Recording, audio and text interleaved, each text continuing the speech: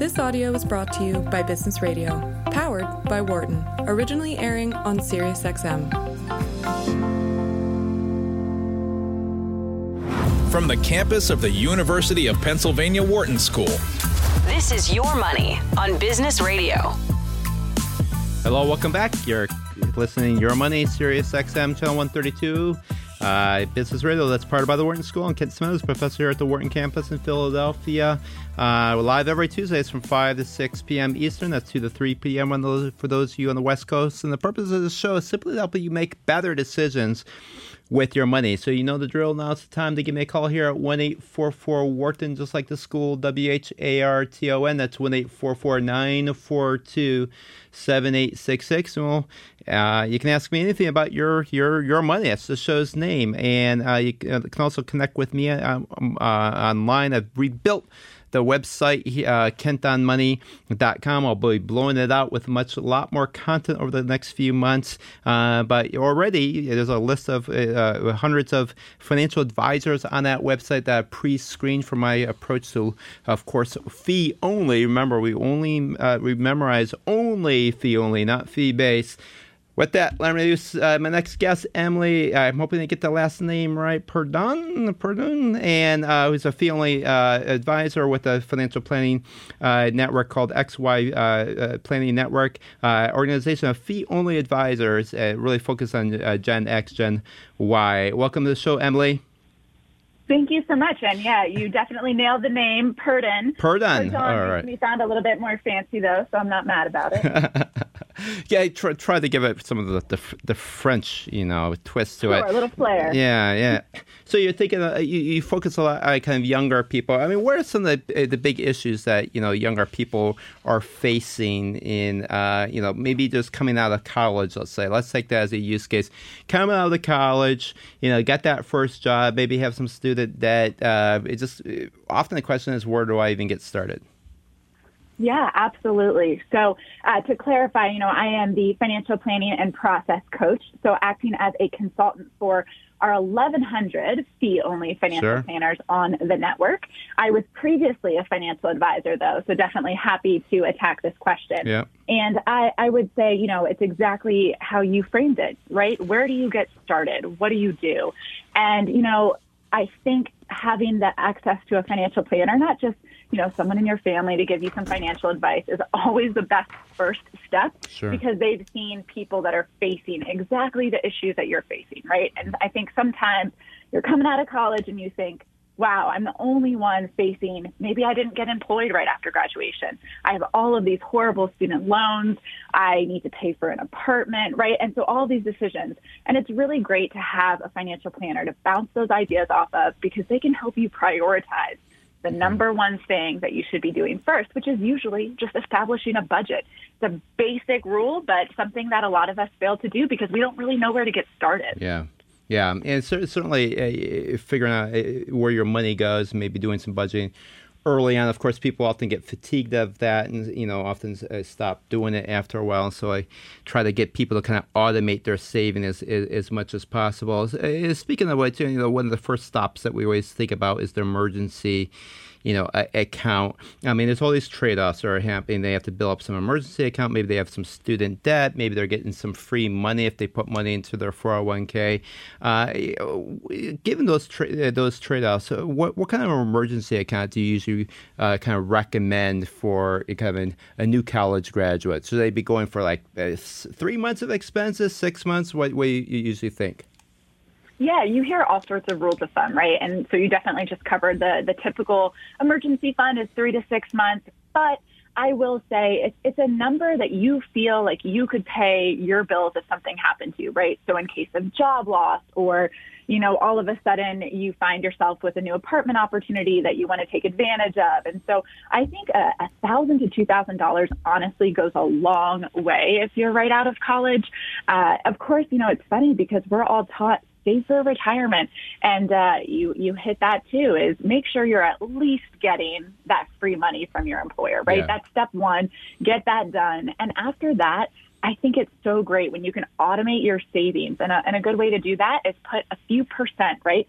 5 to 10% of your income, funnel it right to a savings account that you don't even see. If you don't see it, you can't spend it, right? And so I think that having that automatic savings, both for retirement and an emergency fund, is probably the best way to go about that. Yeah, and it is speaking. So definitely that emergency account. I prefer, people, in fact, try to automate that saving into, and like you said, not your checking account, but maybe an online savings account, out of sight, out of mind, a little bit higher interest rate. And then after that point, kind of getting your free money, at least in the 401k. And at that point, maybe turn it over to some of the student debt issues. And so what have you found amongst younger people, or your advisors have found amongst younger people? There's a big debate. It's certainly, we usually will prioritize, if you're getting a 50% or 100% match on your 401k or 403b, definitely go for that. First make but if you have money left over, you can make more than minimum payments on the student debt. Big debate whether you should do the interest rate ranking approach or kind of the snowball approach. Interest rate ranking, of course, you pay off the highest interest rate ones more quickly, making the minimum payments than the other ones, and just work your way down eventually as you pay them off. The snowball is more that psychological win of paying off the smaller ones first. I mean, if you found with younger, and of course, mathematically, the interest rate ranking is kind of the best approach. I always think it's part of the advisor's job to convince people to do it's what really in their best interest. But there is this argument that some people need these psychological wins to take any action at all. Otherwise, they're just not going to take any action. Have you guys found kind of any type of what works best with younger people?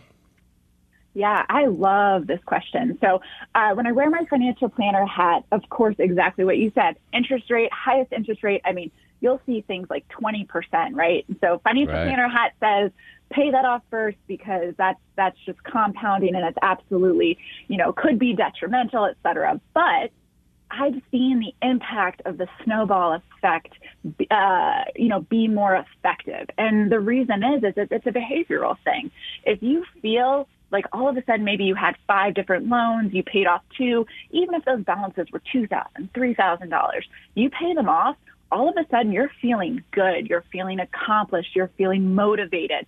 And honestly, those motivators are way more impactful than having an advisor say, pay off the higher interest rate loan, right? And so I definitely think that the snowball effect can be more impactful, but always think about client preferences, right? Because if you're working with a client who crunches numbers, they're probably going to go for higher interest rate. That's just how their brain works, versus someone who's a little bit maybe more anxious about loans, more anxious about debt, and they might feel a little bit more inspired chunking things off and feeling like they're making some progress. Yeah, I think it's it's obviously very client specific, and I always still think it's the advisor's job to try to get people around their behavioral biases that limit their progress, and where they're not necessarily doing the right thing, like timing the market, and things like that. But nonetheless, if it's get them to do something versus nothing, if that's what it requires, I imagine in some cases, the snowball